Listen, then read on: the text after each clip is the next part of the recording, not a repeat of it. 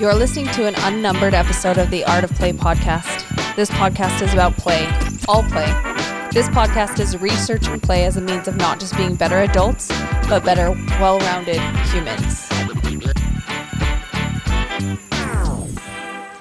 Welcome to the first unnumbered episode of the Art of Play podcast. I want this episode to stand alone and be referenced without need to listen to any other episode for any sort of, anchor or benchmark or reference. So today is July 30th, and today is the day marked by the UN to bring awareness to trafficking of persons, or in other words, today is the day they have established as a day to note that there are people today still being trafficked throughout the world. There is a large social media movement around the trafficking of children focused on today. And this is where I feel my voice on this podcast would add to the discussion. If you have listened before, you know that this podcast directly stems from my family's foundation focused on improving childhood for children around the globe, especially in impoverished circumstances. If you don't know, let me give you a short synopsis. I have a son that passed away. His name is Oliver. Oliver touched many, many lives in his 8 months on Earth. And in his memory, my own little family has taken on trying to influence lives of children around the world for good in whatever way we can. We have spent time in refugee camps in primarily the Middle East and in Mexico, and as well as some time in rural Vietnam to learn about the ways that childhood is cut short for many children across the globe. I made play our family mission and a personal push to make play a priority, not just for children, but to reinforce that play is our evolutionary right to figure life out for ourselves, and therefore it needs to be protected in children. So we are hardwired for play from the beginning, and we never really fully graduate from that need. It simply modifies and evolves with us. So human trafficking is a problem throughout the globe. Human trafficking happens in just about every walk of life, affecting every demographic, but it does strongly have ties to certain supply chains. And the trafficking of children is one horrific way that trafficking gains a compelling storyline. Today, we are talking about hard things. These are things that I won't necessarily try and soften, but I am going to summarize in order to make this more efficient and to give you time to process as well. I'm going to cover 3 quick things. So first, the causes and kinds of trafficking. Second, some good resources for awareness and, activation of your abilities and support. And then third, 5 things you can actively be doing to advocate for a more robust global community willing to decrease the demand for the need of trafficked humans overall. Okay, first, let's talk about what trafficking looks like. It's kind of a buzzword right now, so I feel like it's an important a viewpoint to address. Human trafficking involves transporting someone into a situation of exploitation. So for the trafficker's gain. This kind of exploitation is known by a few different names. Human trafficking can be one. Trafficking of persons is sort of a more formal way, and modern slavery. Those 3 are the ones accepted by the U.S. Department of State. Now, I realize other countries could have different definitions that they will accept, but those are the 3 that I use as my research buzzwords so that I can find out how it relates to me as a U.S. citizen, and as well as sort of get a handle on what's going on. So people are trafficked for a few different reasons, but many times it's a financial decision. Families can be in dire need of a financial increase. There can be too many children to feed, or not enough food to go around, or there's a promise of better employment outcomes. People with a history of sexual and physical abuse, or that live in certain regions of the world, are considered the most vulnerable of our global population. And the higher percentage of these people, or a higher percentage of these people, enter into human trafficking situations. The estimated numbers are between 20 and 40 million people, and that's how many people today that are considered enslaved. The number varies really drastically, right? That's a big jump from 20 to 40 million people. It varies because there is really no good way at getting true reporting on this. Obviously, it's an undercurrent, it's a black market, it's not an above board practice in most cases. And these numbers really come from, people that study this issue. They have created some sophisticated algorithms that take into account, population and number of vulnerable children, people that, have ways of not having a census in their country, so they don't have to account for the number of children they're, being asked to raise or to have. And there are many more educated estimations than I can even suppose. So I'm just going to rely on those educated estimations as my numbers. But to emphasize, there are no finite numbers. I think the biggest heartbreak is the realization that generational poverty and social structures allow for trafficking to be economically appealing.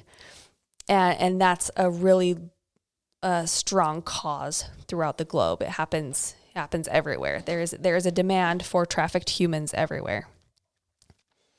So humans are trafficked in many ways that actually affect our lives in various scenarios. And it may seem like we are not, like we're far removed.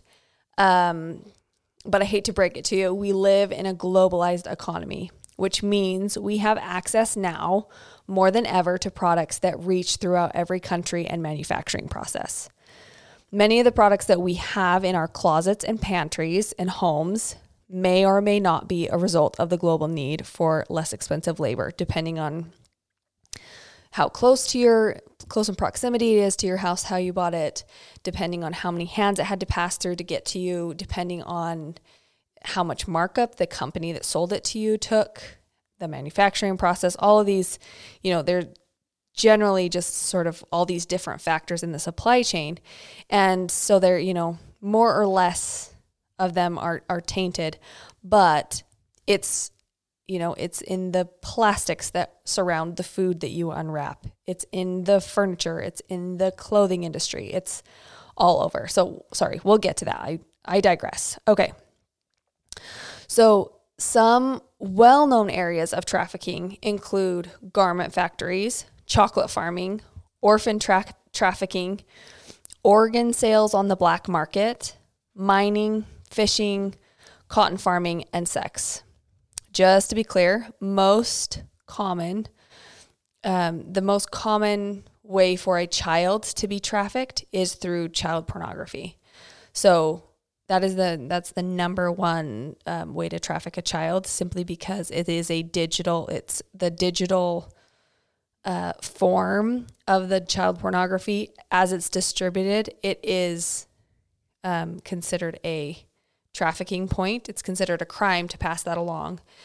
But the majority of the cases, because they're minors and they cannot consent, that is considered trafficking a child in order to produce the child pornography in the first place. I think that is where the majority of the public outrage and disgust with trafficking is decidedly on point, obviously. But all of these areas are areas of a supply chain in need of cheaper labor to keep the end cost for the company down, so the company profits, their profit margins are nice and healthy. And that's highly complicated, and there's a lot of factors that go into that. It's a high density topic that's harder to briefly discuss. So I will leave it to you to do some of your own research and make decisions for yourself about the companies that you use your money to buy, or that you support, or that maybe you didn't know they had certain practices. There's a lot of hands that touch a lot of products, or there's a lot of hands that may touch one product that you may not understand, not need to understand all of what they do. It's just sort of an awareness thing. Okay. So second, let's talk about the information around trafficking. So I absolutely commend people who have made it their life's mission to talk about or fight against or rally support to end human trafficking of all kinds, and especially the children of this world. So the children of the world cannot rally for themselves. They don't get to protest in order to raise awareness. They're the voiceless, the vulnerable, the underrated asset of this world. It's a gut-wrenching, heartbreaking work to be confronted and witness to abhorrent acts against children. And there are many opinions about how to go about helping globally in a way that is diplomatic and politically correct. And I just commend those people that have really given their lives to just dive in, because that's a hard work, and it can be really thankless, especially in the social media world where everybody gets to be a critic and a viewer, and it's hard to rally support for things that really, rip you up inside. So I give a lot of credit to people out there raising awareness, and there are so many opinions about how to help in the rescue missions or the social programs or, even the legislation of different countries or our own country and even the aftercare after they've been rescued, and so many more facets to how, you can have an opinion. But what I hope to focus your attention on by the end is the little ways you can give yourself to help, sort of permission to help, and refocus your attention on the things you can do rather than the big, complicated activities, because it is really hard to be, I'm sure it is really hard to be one of those people bringing awareness every day. That is your life's mission and purpose, to bring awareness to issues that people just want to look away from. So, first, I do want to talk about some resources to get information. So information is really tricky because we have access to so much, and sometimes it's skewed to be sensational or attention grabbing, but not really portrayed in accuracy, or it's portrayed in a way to make it seem worse and to, fearmonger or to have a fear-based reaction that makes you want to, jump on and act. So I want you to encourage you to vet your organizations that you are getting your information from. Make sure they align with how you think, but more importantly, how you would want resources from you to be used. So let's, pretend you are able to give them a donation. I want you to vet those people you give your eyes to and your likes to and your comments to. Your engagement is a resource for them. And so I want you to use that resource, in a way that you actually can feel like you are helping the cause if you participate in commenting or liking or sharing a story. And, no organization is perfect. Absolutely. It's just, can you live with the things that they're not able to cover as well as the things they are able to cover? So a good vetting resource for larger charities is called Charity Navigation. And they have a vetting process that will tell you all about organizations and give you ratings based on things like financial transparency or the accountability or, the resources that they have laid down in other sovereign nations, so that they're not, violating the sovereignty of other countries. And this is important not just to curate what you see and hear, but so that you can make a decision about where your dollars are going or your likes and your use. So that curation helps you just, make an educated decision. And I think it also makes it so that there's less defense that you have to come up with, because you shouldn't have to defend wanting to help people. That's a good innate desire that I think we could all use more of.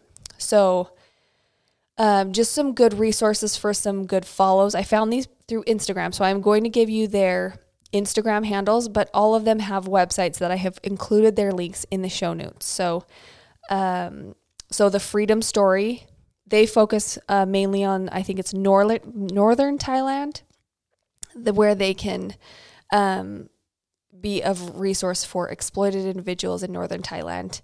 And then ECPAT and ECPAT USA, they are working to end sexual exploitation of children globally. So they're working everywhere, but mainly, in those regions of the world where sexual exploitation is off the charts because the demand is so high.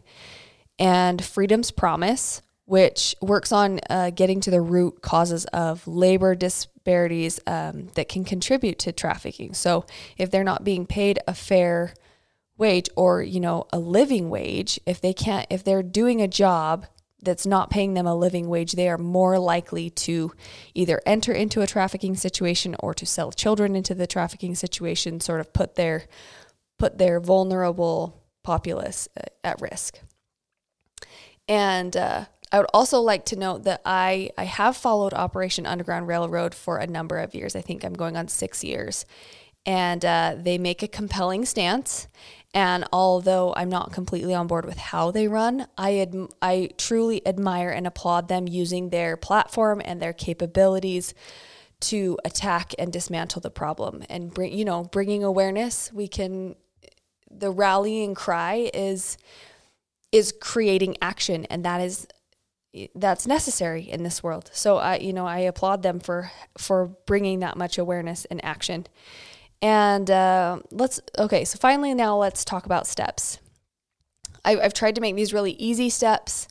There's 5 of them, which I know sounds like a lot, but they're really simple. So don't be intimidated by the number of steps. So number 1, your purchasing power. So try your best to make sure that you are buying things that will mean that people on both ends of the supply chain, so where you buy, where the supplies came from in order to make that product, as well as where it ends up, like let's maybe not add to the plastic in the ocean or, the clothing dumped in the landfills, sort of things.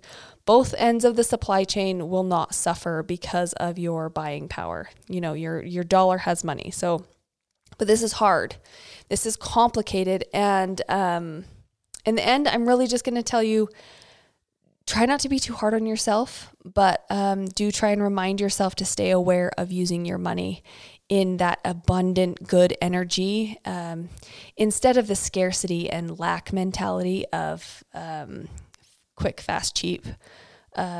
Your closets and pantries will not go without. We live in a very abundant society, so it's not like you will go hungry because you can't find ethical food or whatever, however strict you want to be. But just if we are aware, we can make sure that we are, adding to the good in the world and adding to a better outcome, hopefully for people on both ends of that supply chain. Okay, number 2. Now this is a new thing for me, and tech support. My tech support abilities are quite limited. However, Google Alerts will allow you to set alerts based on keywords or phrases or organizations, and they will send you emails about news or articles that keeps you informed. So I would encourage you to, try it out, experiment, find a few things that you maybe would like to learn more about, and I think it even allows you to customize how many emails you want to receive, because right now it is buzzwordy. And so you could be inundated with all the articles about child sex trafficking, which is maybe not the best thing to wake up to in the morning. But what I want you to do is just begin to circulate some more information through what you read and what you think about and how you're focused. And you can always go in and alter it. But it's a good way to become sort of a non-conformist, non-political way to get information about, a myriad of subjects. This could also be positive things that you want to learn about and things that uplift you. So I would encourage you to use a few that may make you uncomfortable, and they're easily changed and readily altered. So it just keeps your awareness peaked to ways to help. Okay, number 3, support preventative measures. So most trafficking occurs when there is a lack of community support. So community support everywhere, schooling everywhere, demand for fair wages, and safe homes for children, safe places for children to be globally are all initiatives that help keep kids and families safer. If you can't donate, share. So if you can't share on with a friend or family or on a social media platform, talk about it with somebody, maybe somebody that can bring it up and speak to it. If you don't know anyone else, maybe you need to broaden your horizons and make some new friends. It's all really cyclical, but it does help the global village thrive as we're all sort of focused on, hey, our community can use some extra support. Our community park is looking like it's, not the safest place to be. Maybe we can all pitch in and help this situation. So sort of, bloom where you're planted, fight where you're standing, sort of feel. Number 4, fight the high demand for porn. So I could do 15 full episodes on the detriments of pornography and probably have people on that are better advocates than me. They're, better versed in actually boots on the ground. But I want you to fight it with your words and actions. So a good follow would be Fight the New Drug.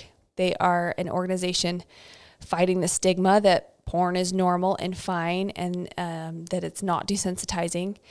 They do an amazing job of advertising and not shaming, but bringing open dialogue and awareness, and they put language to the conversation and, be willing to have those hard conversations and get used to being uncomfortable with people normalizing it and call it out. And I want to just reiterate to remember that the most common form of child trafficking is child pornography. And the United States is the highest demand country for child porn in the world. So we are responsible for owning up to it and putting a stop to it. Now, I know from following Fight the New Drug that, shaming, blaming, and hiding isn't going to help anything. So being able to be willing to be supportive, positive body image and positive, not objectifying people and not, creating stigmas around it, trying to be, a community where safe, healthy relationships can abound. It's part of the process. So fighting that demand for porn is sort of essential in stopping the demand for child bodies being used. Okay, number 5, do not turn away. I want you to do some research. I want you to ask questions. Be willing to challenge your assumptions. Find experts you connect with. Support them with your dollars or with your digital follows or digital shares. Find your sources and share it with others. Hey, I know this is a, random topic, but I thought maybe, you're a great thinker. I love your opinions. What do you think about this? Or, have you heard of this organization? Keep the dialogue going with the children you may influence for the better. So nieces, nephews, brothers, sisters, neighbor children, you bought a cookie from, not that you have to bring up trafficking with them. Just find ways to support and create connective communities. So our neighborhoods, our schools, our communities, our towns, cities, and nations can all benefit from a communal sense of protecting each other and fostering safe, connective substance. It's essential for how we're going to get through this. We have to work together to end this because the demand is happening with right in front of our eyes. So it's important for all of us to not turn away. Okay, thank you for getting to this point. Thank you for not turning away and turning off an important conversation. I'm grateful for your effort there. So again, if you have anyone that could use this message in their lives, please, please, please share this episode. Share the digital version, recommend it to someone. If you found this episode helpful in any way, please go to Apple Podcasts and leave a review. Today was a hard one, and we talked about trafficking and the kinds and the causes. We talked about reliable information and where to find it or where to vet it. And then, we talked about some ways you can help. And they're not easy. They are simple, but they may not be as easy maybe as I, said before. But I want you to know, I believe in the best of you. I believe in the best of community. And I believe that when the best of us is showing, we all rise. And our global community can benefit if we all, choose to help each other rise. So thank you for listening. This podcast is fueled by my family's mission at the Oliver Fund. We send playthings to children in hardship all over the world because we believe that in the ability to work hard, there is value in playing well. It's really a part of our personal family creed. You can find out more online at theoliverfund.org or find us on social media at The Oliver Fund and at Art of Play Podcast. Here's to leaving you to your weekend a little more hopeful and hopefully more happily playful, if only for 5 minutes.